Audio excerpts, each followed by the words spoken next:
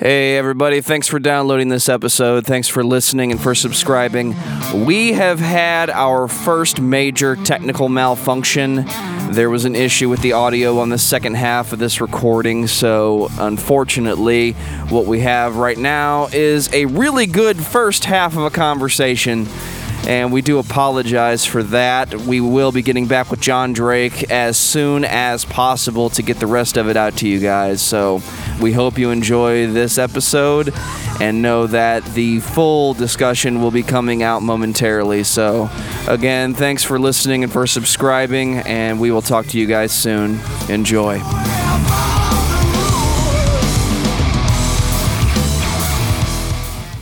What is your major malfunction, numbnuts? Nobody wants to see my ugly mug anyway. I don't know, if you go to that Nerf Herder Council webpage, you get a nice shot of it. You do. You really do. And then you get to play the Nerf Herder Council drinking game. Guess which one is John Drake. All right. Well, I'm the fat one, so that's, Wow. Me too, man. Me too. That's my wife's rack, and then the skinny one is my brother, and I'm the big one, so. Beautiful. Well, if you're ever in St. Louis, you have to stop at my house. I have a theater room, and it's nothing but Star Wars. I will come out to St. Louis just to see that. All right, yeah. I have all the All right, we're doing a live recording Star at Wars Jeff's house. fatheads. Yeah. Oh, do you really got all the fathead ones? Yeah, so Those things are badass. Yeah, so like the Darth Vader is actually like David Prowse size. It's 6'4.5". Oh my God. I had to measure it to make sure it would fit where I wanted to put it on the wall. Yeah, I'm a total Star Wars nerd. That's awesome, man. So which one of you guys is Dan? That's me. Okay, cool. Yeah. And who else we got now? Joe? So Joe's down in front, but you can't see me. All right, Yeah, and I'm Jeff. I'm the one with the nerdy Star Wars guy that wants to... Dan, Joe, and Jeff. Okay. Nerf heard this. Yeah, never heard this motherfucker. Right. Nice. Yeah, dude. We're a new podcast. We've been trying to just like weasel our way into like everybody's collective unconscious. Sure. And because we've been doing this since I guess January, and we were just such big fans of all the other podcasts that were going on. But like, dude, one of the biggest things that bothered me about like a lot of the rock and metal podcasts is that like everybody is just so classic rock. Very much so. And yeah. like I don't have a problem with that necessarily, but like when we went to the Rock and Pod Expo, we were like, damn, I think we're the only people that don't listen to Kiss. Right. And then like Nice. I don't hate Kiss or have any animosity. The good thing for you is that we didn't ask you to come on our podcast just so we could talk shit about your favorite band. That's okay. Because that's what we did. That's definitely what we did to Toomey. Yeah, he's like, those guys were totally bagging Pantera. I'm like, wow, they sandbagged you, huh? Yeah. Yeah, that was... For whenever, because we did that in like a multiple part episode for Pantera. Yeah, we recorded with Right. like a whole bunch of different people for that. Yeah, I played nice whenever Toomey was on, and it was just Dan. But as it progressed, I turned to the dark side and was shitting on Pantera. More as and well. more vile he became. Yeah, it's just mainly because Yeah, right. I can't stand Phil. Phil's just a douche. Outside of that, I love Dan sitting in Pantera. the background going, good. Yeah, right. Good. Let the hate flow through you. Well, it's so funny because that episode was so tongue in cheek. Like we wanted it to be funny. We wanted it to be ridiculous. And I felt so bad too because like whenever we did that segment with Toomey, and I said like, "Oh, Dimebag's pretty good, but he's not, really very original or whatever." He got so mad. You said he was adequate. Yeah, I said he was a confident guitar player, and Yeah, he got that's what so mad. And then like I listened to the next episode of his podcast after that. I was like, oh my God, we pissed off Toomey. Like, Well, he has informed me that he has thin skin, so it's like I guess so. So does Phil Anselmo. yeah, we hit him. We hit him where it hurt the most. I feel really bad about that. But hey, we like Dream Theater, so yay. Hey, it works for me, man. Right. I've taken plenty of beating over Dream Theater anyway, so if you didn't like them, it's nothing new for me. I have to defend them all the time. Well, I like them. I don't like everything Thing they've they do. done. Yeah. But it's definitely good outweighs the bad kind of thing. Oh, definitely, yeah. I honestly, the stuff that I've kind of been like, on a few things has only been recently, like the early stuff, really up until badass. last. Yeah, rock solid. Yeah, up until the last couple albums, you know. All was right, really well, the I only- think we're going to get along just fine in this this discography discussion because I think there's some opinions that are going to match up then. Are we ready to get Yes. started then? I think we Sure. are. Okay then. Let me Yeah, Joe's in charge. let me roll the freaking theme song here. So do you guys record this live then? We try to. Yeah, before Yeah, we put it we're out. not going live to hard drive. You know, like if there's shit that people say that we need to cut out, which is mainly Joe having to censor me. we do that. That's exactly how we do it. Okay. Yeah. So what do you guys do with the swear? No swearing, minimal swearing. I fucking could Oh my swear god, dude! nonstop. Fucking swearing. Just all don't talk goddamn about day. like, you know, something like that. This is the part where Jeff gets censored. yeah, right. I said once, and I got in trouble. so there's that. you just got in trouble again. Look at that. Oh man. Drives you guys nuts, huh? Hell yeah! Yeah, can't do that one. I don't even have a sister. I don't even know why it came up. Oh wow! Everybody Shit. is gonna know the beat by the end of this. Dude, no structure. So I mean, literally, just sit back and relax. And if you like to sit back and relax while Jeff gets censored, then you are ready for this episode of Discography Discussion. I am Joe. That is Dan. That is Jeff. Ladies and gentlemen, John Drake from the Nerf Herder Council and Talk To Me podcast. Do I get to say both? Of course you do. It's good promotion. Lucky for Awesome. you, I just did. Well, thank you very much. Thanks for asking me on, guys. I'm a huge Dream Theater honk, so this will be a blast. Dream Sweet. Theater, who's that? Yeah, it's just some band. Oh, Just okay. some band. Some shitty local band. I don't know. Yeah, they had some weird purple bearded guy playing drums for him. I don't know. That's Mike Portnoy's side project, right? Oh, yeah. Oh, you mean the guy from Avenged Sevenfold? Yeah, he was great. Oh, He just did my that God. If we could not mention that band anymore, that'd be great. Jesus Christ! Wow. Okay. Never forget. Sadly, one day we're gonna end up covering. You know, Yeah, we will. we talk about everybody. Well, that's good. That'll be an episode if you need a co-host. Don't call me. All right. Noted. We gotta call Toomey back for that one, right? Exactly. That'll be the Josh Toomey redux. I'm calling Josh Toomey for 36 Crazy Fists. He seems to have as big of a heart on for them as I do. He loves him, man. He's mined a lot of stuff out of him lately on our show. So I just love his voice, man. I love Brock's voice, man. I thought you were gonna talk about Josh Toomey again. Well, I do like Toomey, but yeah, I mean, you know, I like Josh. Sorry. Oh, damn. I like Brock from 36 Crazy Fists voice a lot. he does have a pretty cool voice. They're not He like does. I never really got into that band, but I always thought the singer's voice was pretty cool. So Well, I think that it's because they started off as kind of like this, like metalcore, you know, emo metal kind of thing. But I don't Yeah. care. I like that stuff. So it's my generation. So yeah, I was never really into that. It's close to my generation. I mean, I'm only 41 years old, but you know, and I kind of came up, you know, in the same scene that Toomey did. I Hey, didn't I'm do any not of the region- oldest one on the podcast for a change. This is weird. yeah, Jeff's old as shit. Yeah, I'm older than Toomey, so this is great. Well, there you go. See? All right. You're the second oldest person we've had on the podcast. I'm the elder statesman, man. Yep. What about Scott from Zayo? How old was he? Oh, you know what? Yeah, he's probably older. Yeah. So you're the third. So Scott and then Travis was. He's in Yeah, his Travis. 40s. I don't know how old Travis is, but oh well. I and think he then said John 44. Drake. Yeah. Yeah. Yeah. And now we got John Drake, so we've got All right. we've got a whole council, a Nerf Yeah, herder exactly. council. Oh, Yeah, Nerf Herder we're gonna Council, talk as about it that were. later, right?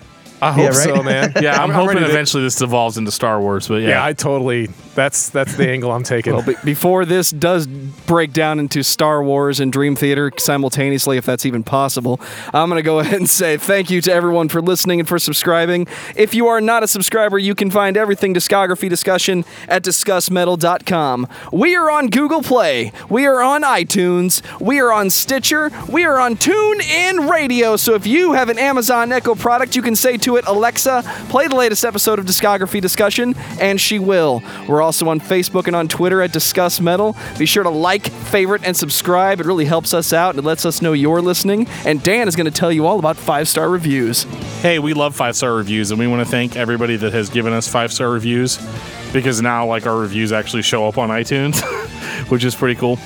And yeah, so I mean, if you like our podcast or you don't like it, just give us a review, whatever you think we deserve. It really helps us out as far as searchability. Really, one of the best things you can do for a podcast that you enjoy is to give them a good review on iTunes. That's all I got to say about that. And now John Drake is going to tell you all about the Nerf Herder Council. We're the preeminent Star Wars podcast. No, I do have a Star Wars show that I host called the Nerf Herder Council, and you can find us at nerfherdercouncil.com. Spreaker and iTunes are our main platforms. We're also on Stitcher and Google Play. All of our episodes are available on YouTube if you like doing YouTube.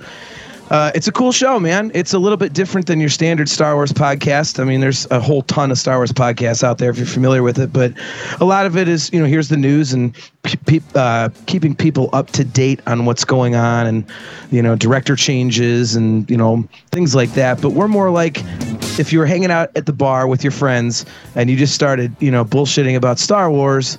And like, wow, what's better, Empire or New Hope? Like that's kind of what we do. So it's a little more free form. It's discussion based and that answer is easy. The answer is Empire. The answer is Empire. Well, yes, but you'd be surprised how many people actually would disagree with that. It was kind of surprising. It's wrong people. Those are the people that are nostalgic and not actually looking at the facts. Right. As long as they don't say Clone Wars, I'm happy. You're not a fan of the Clone Wars cartoon, huh? Oh, dude, I love the Clone Wars cartoon. I think that's the best prequel. I was talking about episode episode 2, but all right. Attack of the Clones, you mean? All right, we can talk about that later. We're going to talk about Dream Theater. Oh, yeah. And John, you neglected to mention the other podcast you're on. Yes, I am the new co-host of Talk to Me, and I think the only reason Josh asked me to be on was because he wanted to deflect the haters, so I collect all the hate mail and stuff like that for him. It's beautiful, man. Yeah, I've noticed that. It's been mining gold looking at the Facebook comments. It's hilarious sometimes the shit that people say. I think they're. I think it's manufactured hate. Yeah, for sure. You're too nice of a guy for that to be the case. I don't like things that are different, those kind of people. Well, it's fine with me. I've had so many people, because really Toomey found me when I was doing stuff with Aiken and Neely on the Classic Metal Show, and I get crapped on a lot there. But as I've said, on the air and stuff, I get a lot of messages from fans of the Classic Metal Show who just destroy me, in the chat room or on calls, but then they message me privately and say, thanks for being a cool sport, man. It's fun. We're just goofing around. So, and like I've always said, if you're going to put something out for public consumption, not everybody's going to like it. So go ahead and crap on me. I don't care. It's like, that's par for the course. So what the hell? Absolutely the right frame of mind to have. There's way too many sensitive flowers out there. They get their panties in a twist just because you're talking a little bit of shit that goes against what they think. I thought you were going to say snowflakes. No, that's that's like a trigger word now. You can't say that. So you're saying I need to beep that? Well, I guess where we're coming from is we're like, man, there's a lot of hate. You know what? I think it's awesome that Toomey has a co-host, and I got to admit, the first episode I heard was the Chester Bennington thing, and I was like, man, who the fuck is this guy? But but like I told Toomey, I was like, you know what though? I like that I'm not just hearing just him every week, and to have a differing opinion and to have actual conversation. And I was like, oh my God, I can't believe how much hate he's getting on here. Let's bring the hate. Let's bring the hate to our show. Yeah, absolutely. Right. I honestly, a lot of it, of all things, what I catch the most grief for is my laugh. And it's funny because on the Classic Metal Show, the episodes I've done, you can really hear it, and it's just ridiculous. But it hasn't happened on Toomey's show, and people are like, that guy's laugh is annoying. I'm like, I've barely laughed at anything. I was going to say, Toomey's show's not funny at all. So there's no humor. Well, I'm fucked because I laugh all the time on this show. We talked about gang rape this week, and there's a lot of humor to be mined there. Dude, oh my God, dude. Like I was listening to that episode. So I quit using nicotine this week. And you wanted to talk about Dream Theater with John Drake. I was driving around. Well, I was driving around. That's so awesome. I'm at 1 week of no nicotine this week, and as of today. And somebody get this man a button. I don't want a button, but like I was like so strung out. Yeah, cut that, Joe. So, no, but I was so strung out because I was having cravings or whatever, and like, honest to God, your guys' conversation about Decapitated and the bus and all that stuff, like, I was like, oh my God, I can get through this. Like, it was so funny, and I mean, it's not like funny; it's obviously horrible, but it was definitely something that I've been contemplating a lot about. So it was really cool to hear you guys' mindset on going into that. Well, thanks, man. Yeah, it was weird because halfway into the discussion, I realized I'm like, this is really starting to sound like we're kind of defending the band. Right. Like we're a couple misogynist pieces of shit. So I did the disclaimer, like we're not endorsing this, just so you know. It's just having been on tour buses when somebody goes, yeah, I got gang raped in a tour bus bathroom. It's like, nobody gets gang raped in a tour bus bathroom. Yeah, there's literally no room. Yeah, it's like it's the size of a high school locker. Like. Yeah, it's so tiny, but yeah, you got to back into it just to take a shit. Oh, dude, yeah, it's crazy. And so as soon as she said that, I was like, well, are you sure it wasn't like out in the main area, like the kitchen or something? If this happened, like, well, and like honestly, was like Decapitated have like a big tour bus? I mean, it's not like they're not like this great band or whatever, but like, I mean, that's the other thing. They're Decapitated from Poland. They're not like Megadeth, like right. they just have like an 86 Dodge Caravan. Right. Yeah. I mean, shit. I remember going to shows and taking 2 cars. Like, I mean, come on. Exactly. Exactly. Yeah. I got to admit, man, I said, we talked about gang rape on the show, and then you started talking about, yeah, I've been off nicotine for a week, and I'm like, how is this going to come together? Is he trying to say that he was so like strung out for nicotine that he was considering gang rape? Like, I was not. I was not. Oh my God, that's awesome. Although weirdly enough, I did listen to a Decapitated record this week, which was weird because I was supposed to be listening to Dream Theater all week. But but see previous statement about no nicotine. Right. Yeah. So my decisions exactly. have been very, very strange the past week.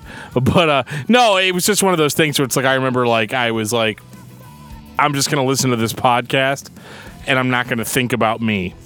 Yeah. And that was all I was trying to... Dude, we suck up to Toomey a lot. We were the podcast that was like... We introduced Toomey as the legendary Joshua Toomey. He probably loved it, man. Because compared to us, who was getting like... We were getting like 2 or 3 downloads per episode. No, we're getting more than that. We were getting more than that, but whatever. Like, he was like this huge prolific... You had talked to everybody, podcaster, so we got really excited. Yeah. Well, I was shocked when he asked me to co-host. I was like, who the hell am I? Like, my show gets maybe 100, downloads, a week talking about Star Wars. Right, you're breaking open champagne bottles if you get 100 downloads, right? I know, yeah, seriously. And it's like, I'm busy ripping on David Prowse for having a lazy eye, and then you want me on your show? Like, you're actually established in doing something quality. Like, right, yeah. So, it was kind of surprising to me too, but... Joe's giving me this look like we need to fucking talk about Dream Theater. Yeah, I think we should. I think we need to get on to when Dream and Day unite. I'm going to say this. I don't know if we were on track to begin with or if we've been off track from the beginning, but John Drake, tell me about Dream Theater. Well, Dream Theater is one of my 2 all-time favorite bands. It's Van Halen and Dream Theater. My introduction to Dream Theater, I'll make it real quick, but it's actually kind of a funny story. When I was a kid, I'm kind of musically narrow-minded, and I was driving around when I was 16 years old in 1992, and my buddy was playing the Images and Words tape, but I didn't hear Pull Me Under. And I was like, what is this crap? Like, these guys need to pick a style. This is awful. And then a few weeks later, I saw the video for Pull Me Under on MTV. I'm like, this song is awesome, but I couldn't remember the name of the band, so I kept going to the library to like rent the tape and stuff, and I kept getting Kicks and Trickster and all this garbage, so it went off my radar. I couldn't find them. Like, this isn't that. So fuck fast Trickster. Forward, oh dude, yeah, not good. And trust me, you know how shitty it was to have to listen to Kicks and Trickster. Like, no, oh my trust God. me, I know. Oof. But yeah, so like fast forward, it was I think like four years later. My buddy, my best friend, same guy, was in college. I went to visit him, and he had this Dream Theater CD. It looked pretty cool, and I completely forgot about the whole these guys suck thing, and I looked at the back track listing and it said Pull Me In. I'm like, oh my god, that's that song I've been looking for forever. And I put it in and I listened to the whole scene. I'm like, this is great. He just starts laughing. He's like, that's that band you were ripping on like crazy. And it was. But ever since then, man, I've been a huge fan. And I first saw him in '99 on the Metropolis tour, and I literally have not missed a single tour since. And usually I see him a couple times, and I'm in their documentary on Score. I'm in their book. I'm just like super nerd crazy fan for Dream Theater. So Man, I would have loved to seen them on the Metropolis tour. That's probably my favorite album. Really? It was awesome. It's funny because it's like it was the first time I saw him, but it also marks the worst opening band I've ever seen in my life. And it is this band called the Star People, which I can't even describe how awful they were. So funny story about a opening band. I take Dan to Chicago for the Progressive Nation tour. Yeah. Number one, we got to see Three, which was awesome. Between the Yes. Buried and Me, first time we got to see them live. Then Opeth comes on stage, and they blew Dream Theater out of the water. And I hate saying that at the start of the show, but it happened. No kidding. Yeah. It went from Opeth being their, was that Deliverance and Damnation, Dan, or was that... Well, let's just say I was going through a huge death metal phase during this. So, of course, I was there to see Opeth. And then Dream Theater came out and they soloed for 45 minutes, but we'll get into that They later. were very masturbatory at that time. Yeah, that's like it's like when I saw them on the 6 Degrees tour. They were doing one of their, they jam, in spots like pretty big, and John Petrucci and John Mayung actually were doing like a dual, solo, like, doubling each other. But while they were doing it, they were juggling a soccer ball between them. So they're on one leg doing these runs and chucking a soccer ball back and forth between each other with their other foot. I'm like, really? Like, we already know you're better than all of us. Just stop it already. What the hell? So, Yeah, all right. Petrucci is way talented. I don't think he gets enough credit for how good he is. I mean, everybody, when you talk about Dream Theater and you talk about amazing musicians, everybody goes straight to Portnoy. That's and, because he wants it that way. Yeah, right. Well, I think the thing with Petrucci is that because Dream Theater are labeled as progressive metal, and to people that aren't really into them, they just think that all they do is noodle. They just think that all he does is play a million notes and that's all there is to him, which is completely not the case. So I think he gets unfairly stigmatized based on the things that people don't know about the Dream Theater catalog. which we'll there's get a into lot tonight. of. Yeah, I think we should. I think we should jump right in. All right. Works so for me. 1989, where Dreams and Day unite. Yes. Who wants to recap Majesty, or can we just go straight into it?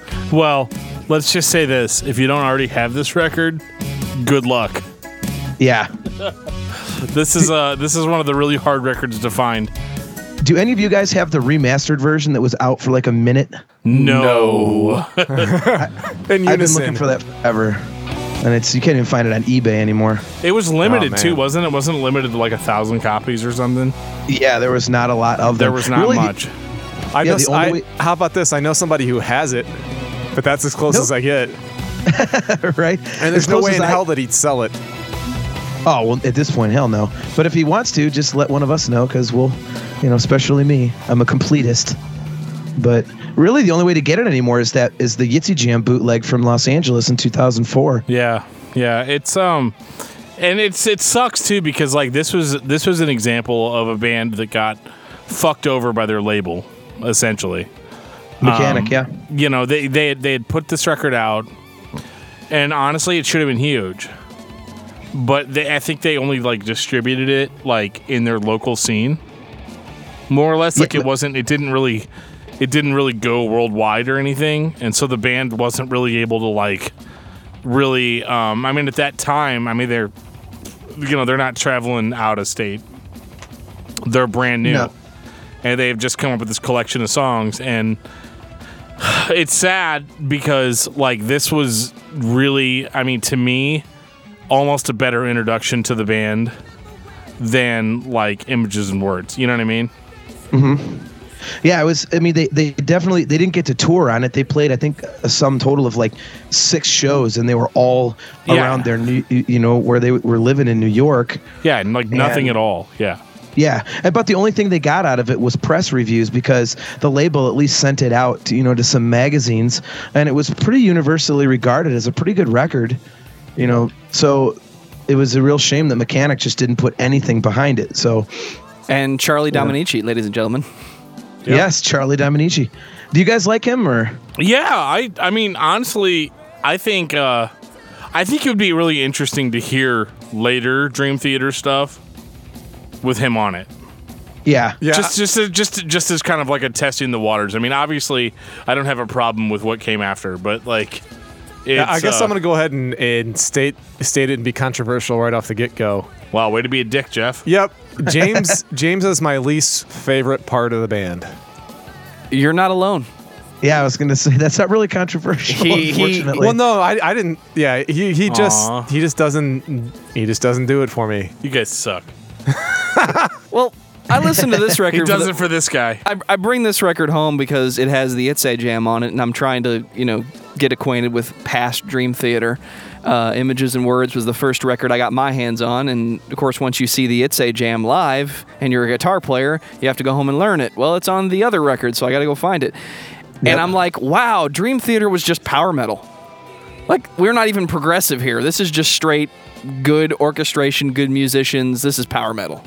I disagree. I mean, I think this is more straightforward for sure, but I think there's still elements of progressive in this. I'm going to side with Dan on this I'm not as going to well. lie. Like, I hate that term.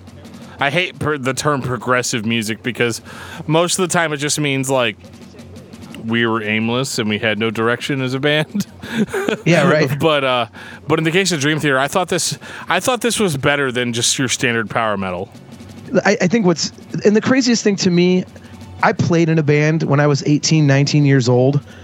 These guys, it's like to write that type of music with that level of sophistication and ability at such a young age is just, it always stands out to me as, it's for people who don't like this record, I always kind of look at it as, well, it's a bunch of 18-year-old kids. This is unbelievable for people of that age to be writing stuff like this. So it always has a little bit of a caveat to me that they were young, but it's still excellent. I mean, Fortune and Lies, and I actually really like Status Seeker, even though it's the last song they did and it's all commercial and stuff.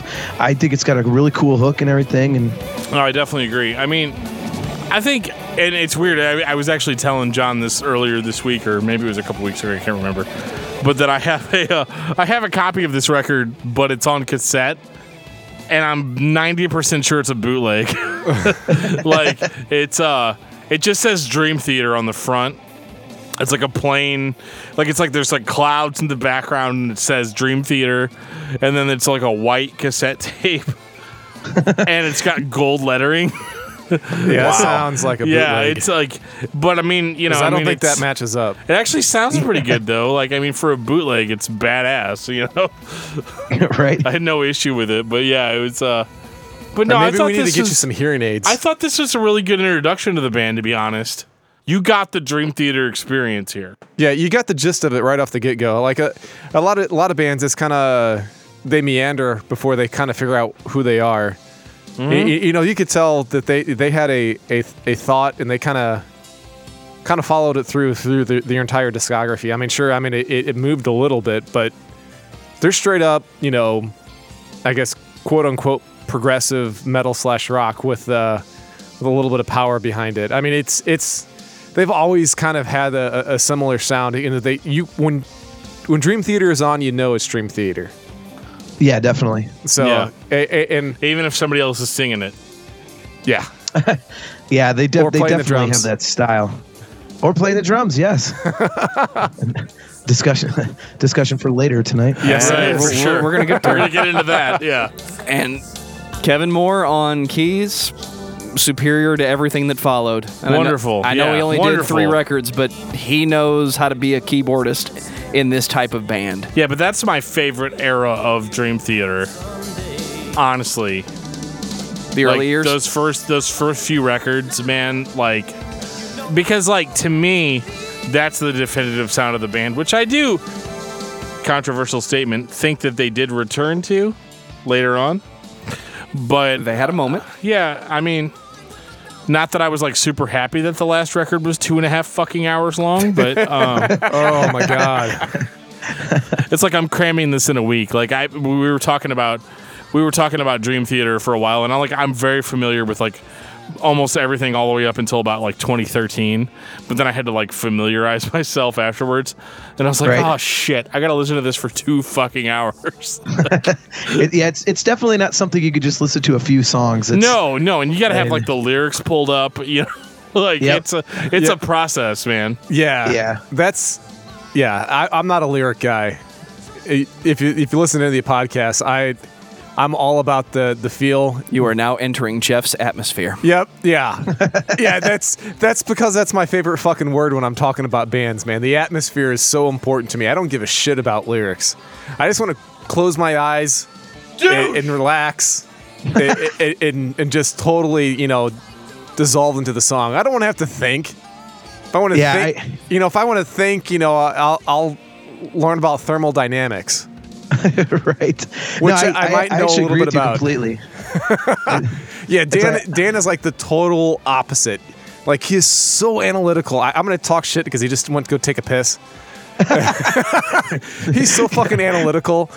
And I'm like, dude, like, can you even relax while listening to music? Or you just got to, like, think about everything all the time? And because that's part of the reason why we're doing the podcast. We're total opposites on how we listen to music.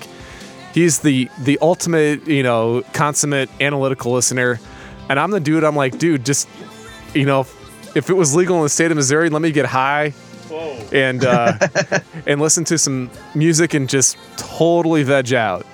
Right. Yeah, I'm a guitar guy myself, so the only time I really notice lyrics is if they're obviously shitty. Other than that, I'm always into the guitar, which is weird being a singer, but I pay attention to guitar more than anything else. So well, you just got a fan in Joe because he is a guitar junkie. I was about to say, speaking of guitar guys, if nobody stops me, we're going over to Images and Words. works for me. It works for me as well. Metropolis. Works for me too. I've got another beer. I'm good to go. All right. So 1991. Dude, is that a Pabst 92, Tall Boy? excuse me. Yeah, it's a Pabst Tall Boy. Nice. Uh-oh, we got hipster beer on the show. Oh, dude, you have no idea how far down the rabbit hole goes. we were just on the Drunken Lullabies podcast. So- I was saving it for later, yeah. but tell me all about it. Oh, dude, no, that was we'll great. talk about it later. Let's talk about Dream Theater. All right. They're our shit tonight. Come on. Yeah, they are. 1992, Images and Words. Thank you, God. Yes. This is a great fucking album, man. Dude, I mean, and what most people would call Dream Theater's debut. Right? Because look, I it's can- the first one with James, I guess. I can and- stream it on Spotify or whatever. Yeah. Well, I mean, the first one on a major label. It was actually accessible in record stores outside of Long Island, New York. Right. And Which I was think- weird because they were part of MCA, weren't they? Which is that's a bigger label. That's weird. Yeah. I know it's weird that it happened that way. Mechanic was the label for When Dream and Day Unite. Yeah, but I thought it Mechanic was was- part of MCA. They were like a subsidiary type of thing. Yeah. Okay.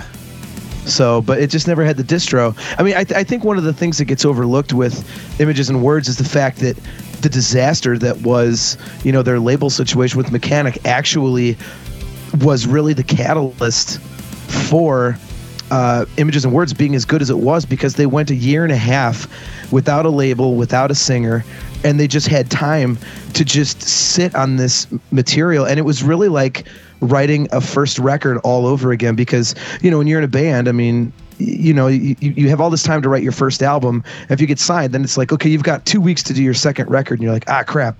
But with this one, they almost had a second shot at the first record because they had so much downtime, and I think that's why the record's so good.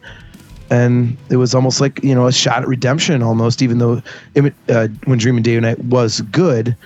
It was still, they got a second chance to introduce themselves to people and make a record, and I think that gets overlooked a lot of the time. Yeah, it's funny you mention that because we've talked about that quite a bit on how much time it takes. You have forever to make your first album, and then after that, it's just like hurry up and you're fast forward, and you got to do whatever the hell the label and the producer's telling you to do. Yep. I'd like to congratulate John Drake for presenting Dan's point. Oh yes. Well, this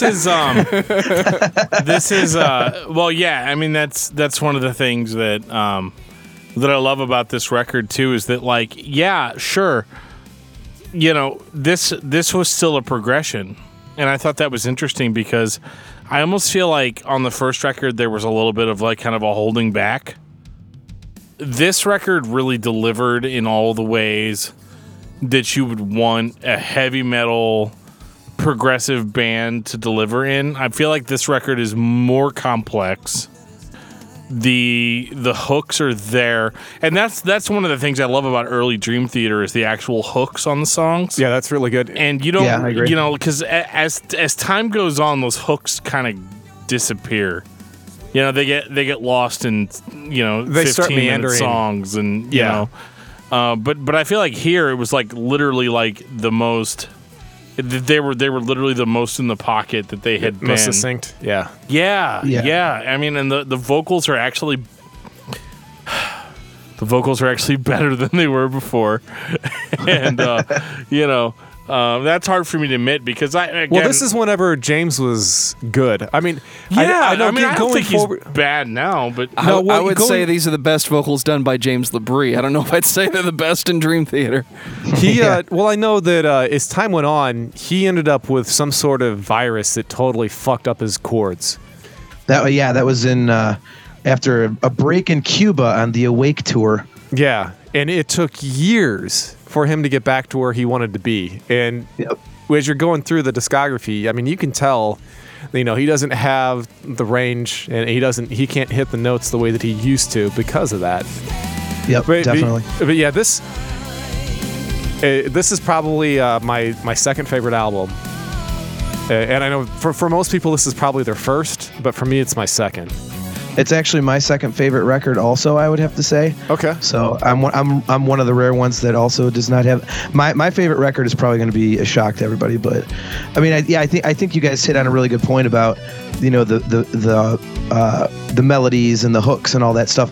It's like they took the best parts of the first record and really tightened up on them, and it just everything on this album, like the first time I heard it, it was just so dynamic, and the themes were so present. Like there was just every song you just knew, like you guys used the perfect word, the hooks, they were so strong. And you know, the way they really kind of developed what would become a trademark for them. Even though the songs were long, they would establish a motif, and like you'd have this kind of melody, you know, like you say, the hook, and it would go away from it to noodle and do this other stuff, but then all of a sudden they come back to it. So it's like it kind of anchored you within that song, and I always thought that was really cool. So does that mean that Metropolis Part 1 is your standout cut, John? I would have to say yes. It's either that or Learning to Live for me. yeah, Metropolis Part 1 is definitely my favorite as well. And it's weird too because, like, I mean, it's not weird, but like it's almost like they did approach this almost as a debut record. Because, I mean, they're not stupid. They know nobody fucking heard the first one, you know? Yeah. But they didn't care as much.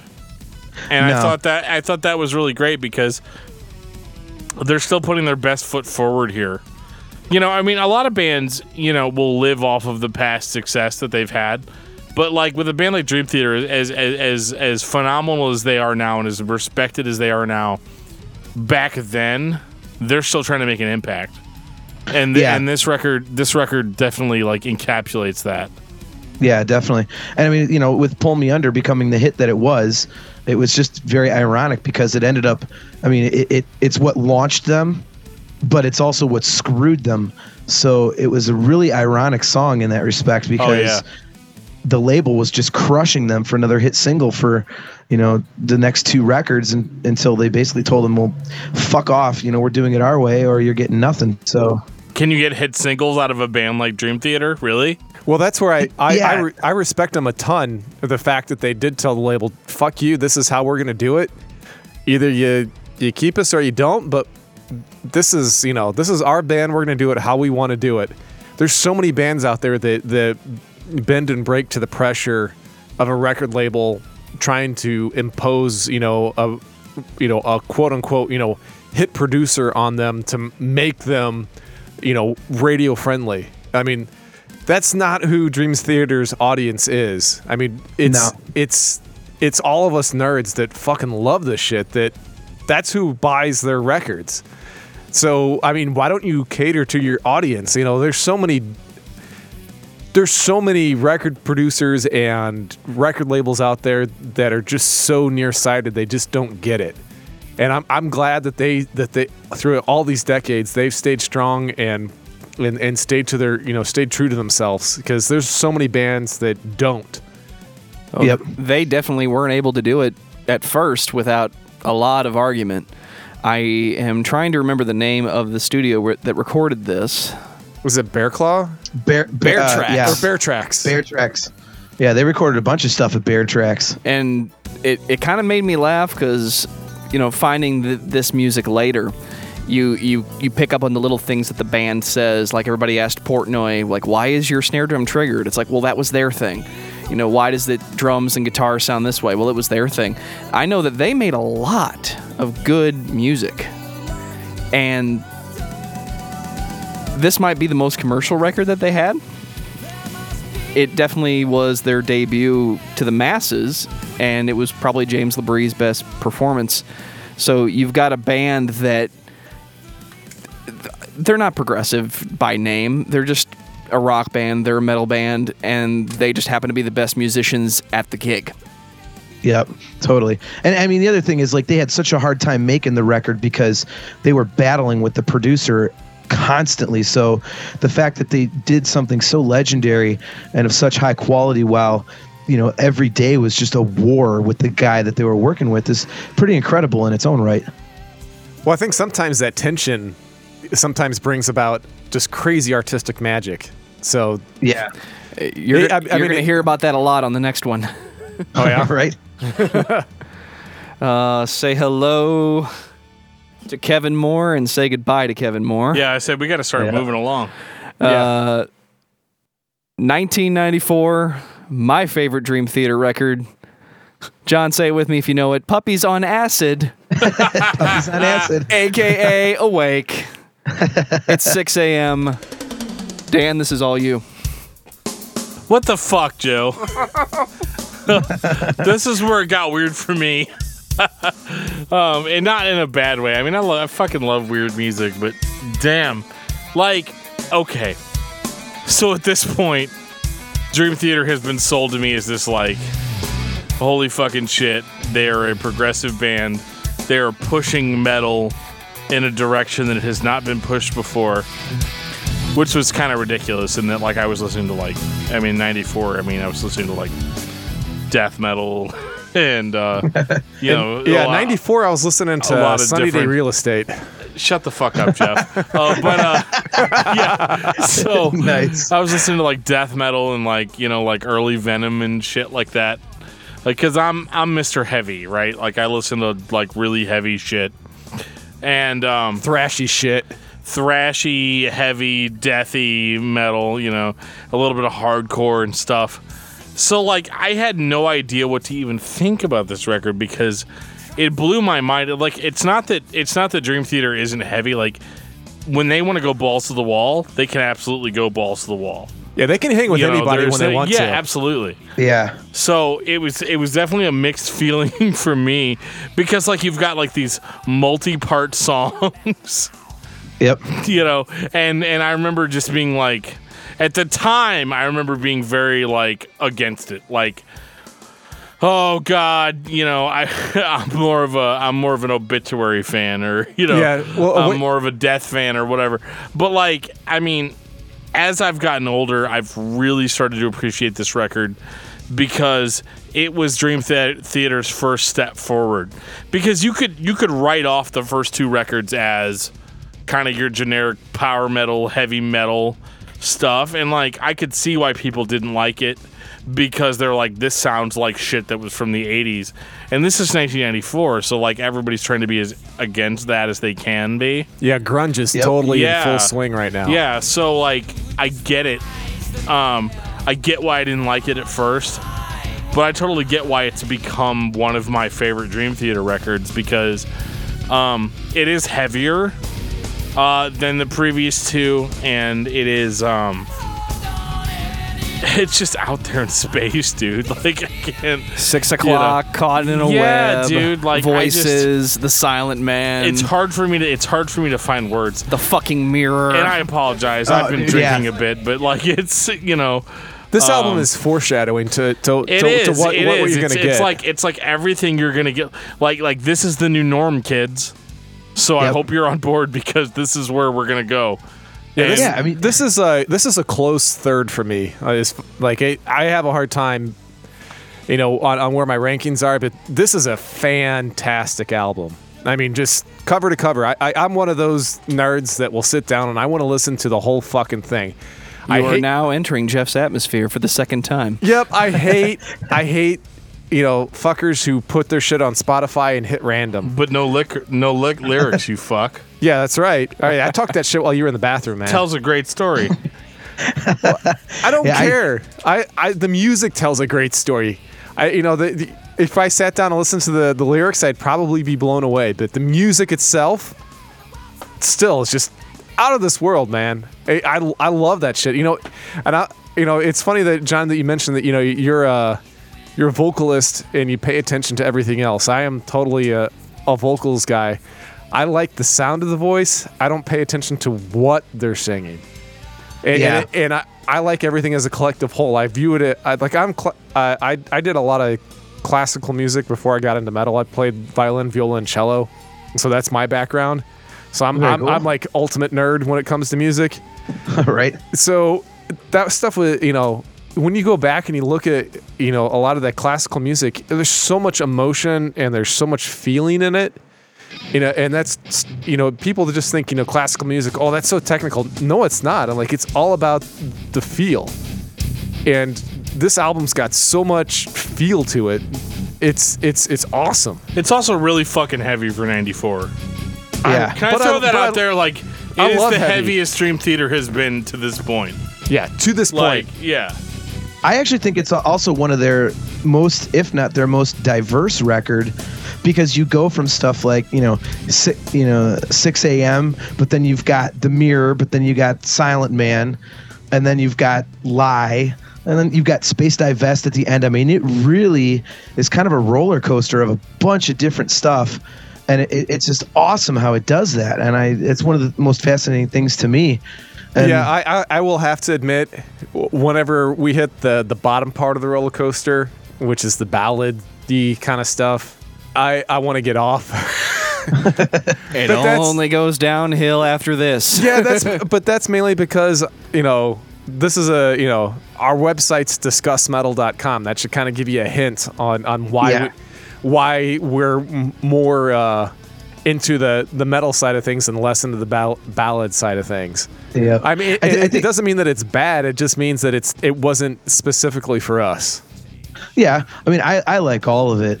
I mean, and in saying so, I really think that one thing about this record is that I think this record kind of actually established their fan base, because with Images and Words, you had people that bought that record because of Pull Me Under.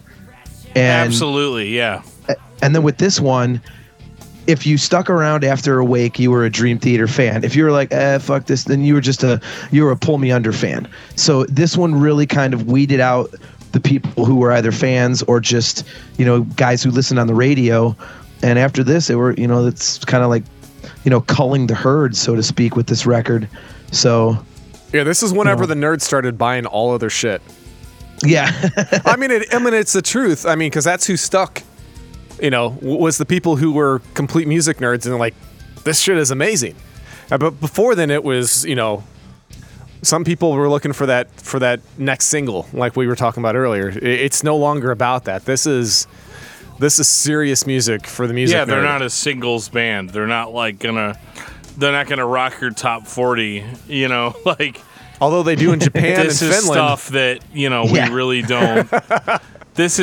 Japan's awesome, but that's right. Like, this is stuff that you're not, if your favorite song in 1994 is "Come As You Are" by Nirvana, you're not gonna fucking care. about what Dream Theater's doing. Mine was 7 by Sunny Day Real Estate. Shut the fuck up, Jeff. So He's like Donnie. He's like Donnie from The Big Lebowski. You know, we just have to. You know, Shut the fuck up, Donnie. You're out of your element. right? Oh, dude, that is. Jeff is headed for a world of pain. Oh, that is true. that is so good, man. We're cutting that clip and we're gonna be playing that soundbite over and over again. So Jeff's Donnie. Joe's the dude, and I guess that makes me Walter. There you go. Nice. What am I going to take? What was that shit about Vietnam, Walter? Yeah. This has nothing to do with Vietnam, Walter. Well, not directly, but that is a fantastic movie. We'll have to do another episode just based on the Big Lebowski. I feel like writing that down. I feel like this is not the last time we're gonna hear from John Drake. Dude, you just got us so much hate mail, and we're only 45 minutes in. Hell yes. Yeah, that's all right. I'll take it. Speaking of hate mail, why don't we move on to Falling into Infinity? Oh my God. Oh, I was going to talk about the mirror for 20 more minutes. Talk but about hey. the mirror for a second, Joe. You earned that. No, buddy. dude. This You is got this, buddy. You earned it. Awake is Dream Theater, in my opinion, and that's I can stop there. You should listen to the whole record except for Space Dive Vest, or maybe it was Lie. I can't remember. John, which song was it that Kevin Moore snuck on the record and then quit? That was Space Dive Vest. That's why I skipped the last track. Ayo! They just played it live for the first time 2 tours ago. Really? Really? Damn. Did he Yeah, come that back was- for a minute or something? No, this is so. What it is. Oh wait, I It- forgot. Mike Portnoy's no longer in the band, and he's not holding on to a fucking grudge. Exactly. It was the one song that they swore they would never ever play live. Once again, And Mike Portnoy so when wanted you to think that. Yes. Well, it worked apparently. But yeah, when they went out and did the tour for the self-titled record, they it was the 20th anniversary of Awake, and then it was the 15th anniversary of Metropolis. So they actually did like half. They did the second half of the record of Awake, and they did Space Dive Vest. It was the first time they'd ever played it live. So that was kind of cool. I saw that tour in Chicago, and it was cool to see it. You know, I'm actually one of the people that actually really digs that tune just because it is so kind of quirky. It's got a really weird vibe to it, which I've always been into. So, you know, you're talking about feel. I think that song has got a really weird feel to it that I always kind of liked. So are you located out of the Chicago area? No, I'm actually in a suburb of Cleveland, but I road trip. I refuse to miss a Dream Theater tour. Oh, and okay. Chicago, the shows in Chicago it's only like a 5.5 hour drive, and the last 3 tours they've played on a weekend. Only. Like yeah, right. Well, you know, I sang in a band in Dayton, Ohio, which is like 3 hours away for years. And so I would make, you know, a there and back trip in one night of a 6-hour round trip. So driving is not a big deal for me. So it doesn't really bother me. But, you know, I'm actually going to see him on this tour in Chicago again. So Maybe they're going to play New Millennium from Falling into Infinity, 1997. Yeah, well, I'll tell you They what, they'll might. be coming to St. Louis. They'll get their shit stolen. Dude, nobody wants to come to Jeff St. is a Louis professional. now. Don't come here. Your shit'll get stolen, guy. hey, my band got our stuff stolen last November, so I can feel that pain. We have to deal. man. We have to deal with living in St. Louis constantly. It's been rough as of late. Yeah, unfortunately, I wish I could say that it's all like butterflies and puppy dogs, but it's It's not. more like straight up race wars. Yeah. You're talking about Cleveland. My parents lived in Avon for like a decade. My wife's aunt lives there. Okay, yeah, they just moved here a few years ago after they retired. Very cool.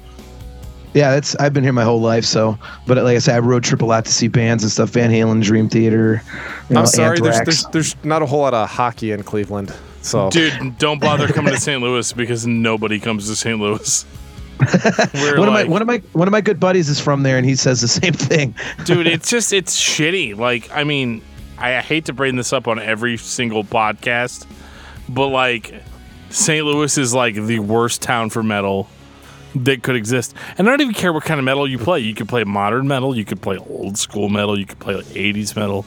It doesn't matter. Nobody gives a fuck. Like it's all about rap.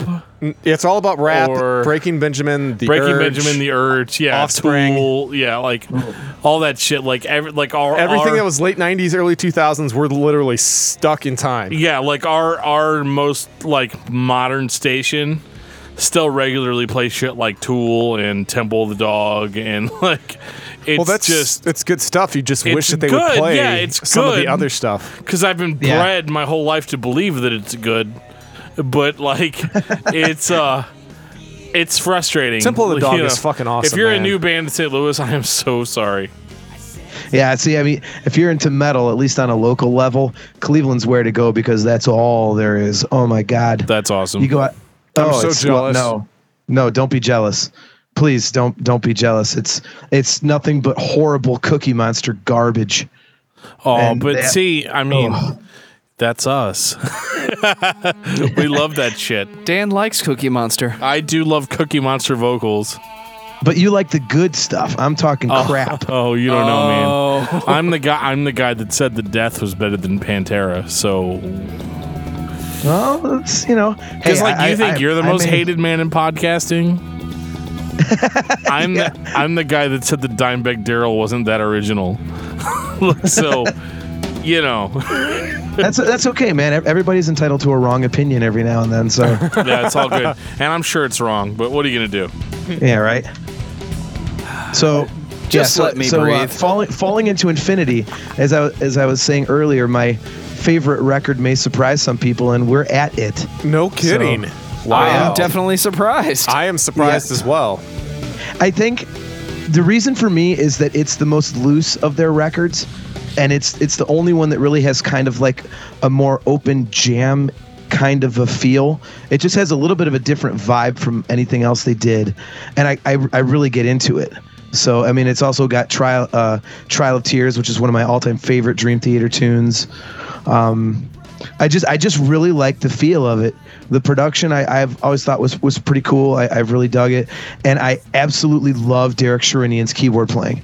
I think he's I love Kevin Moore, and I think Derek Sherinian at least did justice to I would say the way that what Kevin Moore brought to the band, and by that I mean the first few records, if you listen to them, and I'm not very musical, I'm an idiot because I'm a singer, but it seemed to be more upbeat, like major key sounding stuff.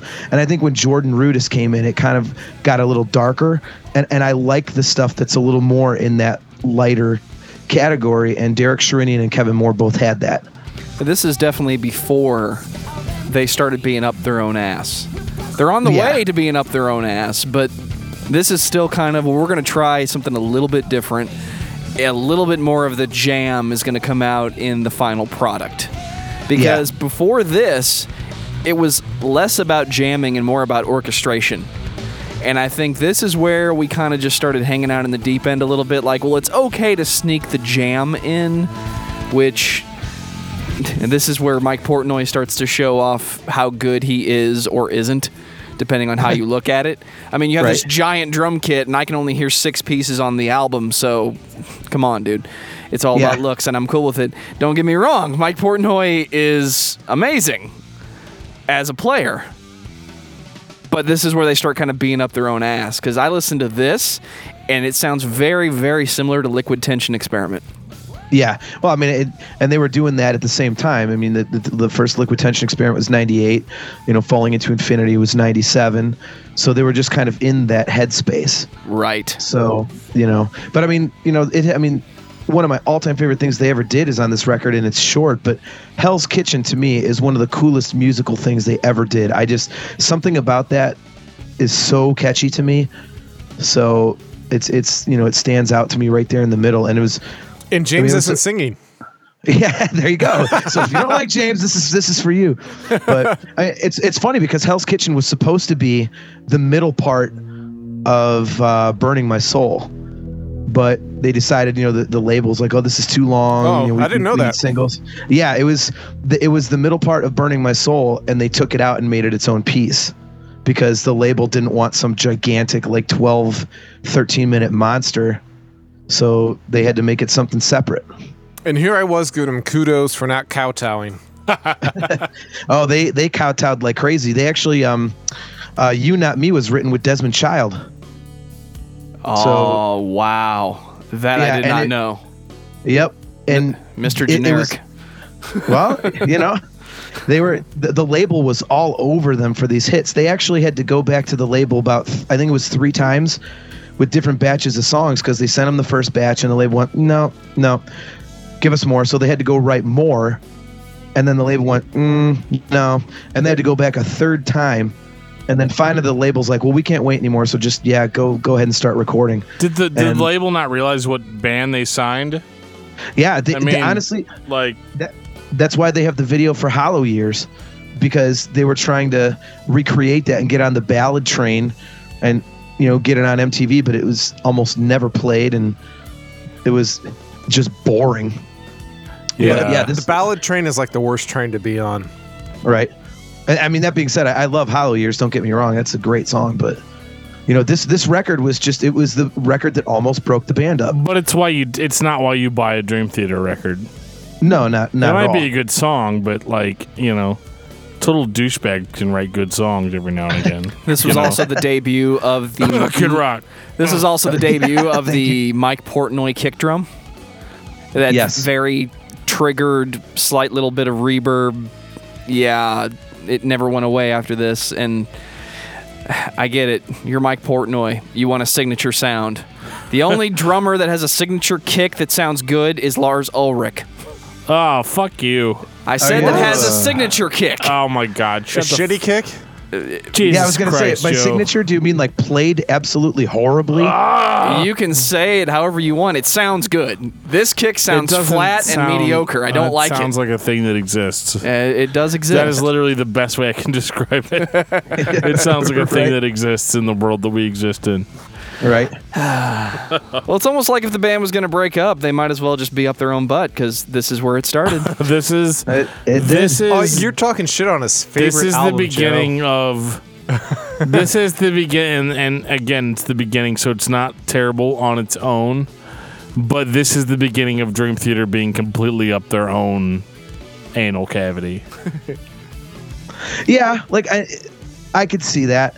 Like I say, to me, this one sounds different than anything they did. It was Sure. definitely a little different from, from Images and Words and When Dreamy Day Unite, the first 3, and then nothing after it sounded like this either. It just wasn't. This was the one album that wasn't overly precise and whatnot, and you can hear their desire to try and write another hit single, because there's so many. The songs are a little shorter. They're a little more stock in terms of the arrangement in some places, and some of the best stuff from the record never made it on there, because the label stuff like Raise the Knife was the really cool song, but didn't make the record, and so it was, like I said, it was very different, and I know I'm almost universally alone in saying it's my favorite record, but It's all right, there's just man. something about it I just love. It is a great like record. they were trying new things. I think there was a sense of this primordial we're gonna try to reach out and do something different here that's not going to be expected. But again, you've got the label that's like, no, fuck you. We need a 3.5 minute single, and that's just not this band. And No. and you can't expect that type of radio perfection from a band like Dream Theater, especially at this point. I mean, they're not out to please anybody other than themselves or other musicians that may happen to be fans of the band. And so I think this was a tough record for them, because they had to kind of overcome that. Okay, from here on out, we don't give a shit about public opinion. Yeah, We're just and doing they're- what we want does to that do. mean we're going to segue? This is also when their main fan base was in Japan, where musicianship is far Because Japan more is awesome. appreciated. Japan Yes. Japan As is the Dan shit. knocks my phone out of my hand. Yeah, well, you deserved it. You piece of shit. Well, I see where he's going with this. So I'm a little drunk. So let's we got that. teleport to 1999. Oh, concept albums, my favorite. Oh yeah. Love it. Oh my God, this is my favorite album. All right, let me introduce this properly. You are now entering Jeffrey's atmosphere. Oh, dude. Shit. Dude, this is when you finally get to listen to an album as like it was one massive track. I know most people can't stand that shit, but Is that your love of Sunny Day Real Estate coming out, or no, that's my love of Swallow the Sun coming back. Since we were talking I don't about want to talk about Swallow the Sun anymore. Well, Oh, dude. of the records that Dream Theater has done that are just one track, this would be the best one. Yeah, Yes. I mean, fair enough. This is like I said, this was my live introduction to the band, and I still remember when it came out. We had our local rock station on Sunday nights had a show called The Metal Show. It's actually how I met Chris Aiken, and he and I have been friends for years. So when this came out in '99, Aiken and his co-host Warlock, my other buddy Matt Wardlaw, they played on the show this entire record, and they had announced in advance a few weeks ago, we're going to play the whole Dream Theater record, man. And I'll never forget sitting there listening to this at my girlfriend's house and just completely nerding out. Like, this is like damn near perfection. It's so goddamn good. Yeah, this is fan-fucking-tastic. There's no other way to put it. For this being their first, true attempt at a concept album, I mean, they hit a grand slam. I mean, this thing is great. I mean, I know that that's probably the generic, this is my favorite album statement, but it is my favorite album. I mean, it doesn't have my favorite song on it. Actually, we haven't even talked about my favorite song yet, which might be a surprise to some, but yeah, this album is just cover to cover. It's what you want. It is fantastic. 2 more records until Mike Portnoy gets his signature snare. I'll wait until then to bitch about the drums. Was Right. this the point where Mike Portnoy was like, "Yeah, this is my band"? I'm taking over. It really was him and Petrucci. Yeah, they it was actually- literally like, "This is just our thing." All the They other actually guys said that. Yeah, Which is cool with me. I believe it. Him and Petrucci together, man. I mean, they're the main cogs, in my opinion. When Portnoy leaves, my interest wanes a little bit. I'm not gonna lie. Oh, That'll be we will talk that'll about be Mr. interesting Mangini. discussion for We're later. not there yet. Yeah, I know. I'm just saying. Yeah. Since it's coming up, I'm gonna. Drink some more beer. Just wait up. Yeah. Okay, I can Right? I can drink beer, just Yeah. not as good as Dan can. Nice. I don't know about good. Yeah, no, they actually said that they had band meetings before they started this album where Petrucci and Portnoy told the other guys, like, look, we're taking charge, like, this is our thing. And because before they would just argue and bitch for 2 weeks about literally 2 notes, and finally they did all the work anyway, and everybody knew it, so they just said, look, we're gonna make the decisions and you guys go along for the ride. And they went, okay. So no pun intended there, along for the ride. But but it really, this was the first time they did that, and I think it was, man, the results were awesome. I mean, I don't know how you guys feel, but to me, for like hard rock and heavy metal, at least for me, like the benchmark concept record is Operation Mindcrime, and I think this is completely on par with that, at least for me. Really? Unfortunately for me, the standard when it comes to concept record will always be Colors by Between the Buried and Me, because I'm waiting for that one to be beat. And that's actually the prime reason why we talk about Dream Theater being up their own ass. Colors was a great record. Prior to that, we got records that had maybe a concept, but really were still a collection of songs. Once we start being completely up our own ass and everything is a concept record, you can't make this again. Yeah. And after this, you had 6 Degrees of Inner Turbulence, which the first half of that is songs, and the second half is we're up our own ass. Straight masturbation after that. Straight up, Octavarium, same thing. At the same time, I can't say that like I didn't enjoy it. Oh, yeah. I mean, Who doesn't love masturbation? right? I mean, like, I don't know. I don't want to get too controversial here, but masturbating yeah. here. Which one of you? Who doesn't enjoy to masturbate a bit? But yeah, like it's it's one of those things where, like, you know, and I bring this quote up a lot on our show is, like Ian Malcolm said in Jurassic Park, you spend so much time focusing on whether or not you could, you never thought about whether or not you should. Yeah. Whether you should, yeah. So, and that's how I feel about Dream Theater from this point on in their career. Oh, I don't know about that, but yeah, this is totally, they could and they should, and they did. Yeah. And thank God they did. Oh, this one needed to happen. I get that Jeff likes to masturbate. I get that, but like, Dude, I think I'm in competition with Jay from Jay and Silent Bob on who masturbates the most. oh, it's definitely you, dude. You don't have to. That's not a big reveal. We all knew that. And apparently, I think about when I do it, and this. Oh my God! Dude, we can't fucking air this episode now. Oh my God! Joe, trust me, I've already timestamped it. Oh my God! I'm sure he did because I'm such an ass. That is fucked up, Jeff. You're wrong, and you're going to hell. That's Well, what I know my you guys. That's I know what you my guys are pastor new, said. and I'm not that much. I haven't done that much more podcasting than you. I know you're new, but just so you're aware, there are other ways to get on people's podcasts than telling them you masturbate to them. Oh, you tell that there's to other Jeff, options. man. He's well, here. Let me try this then. Hey, John, I'm a huge Star Wars nerd. Can I be on your podcast?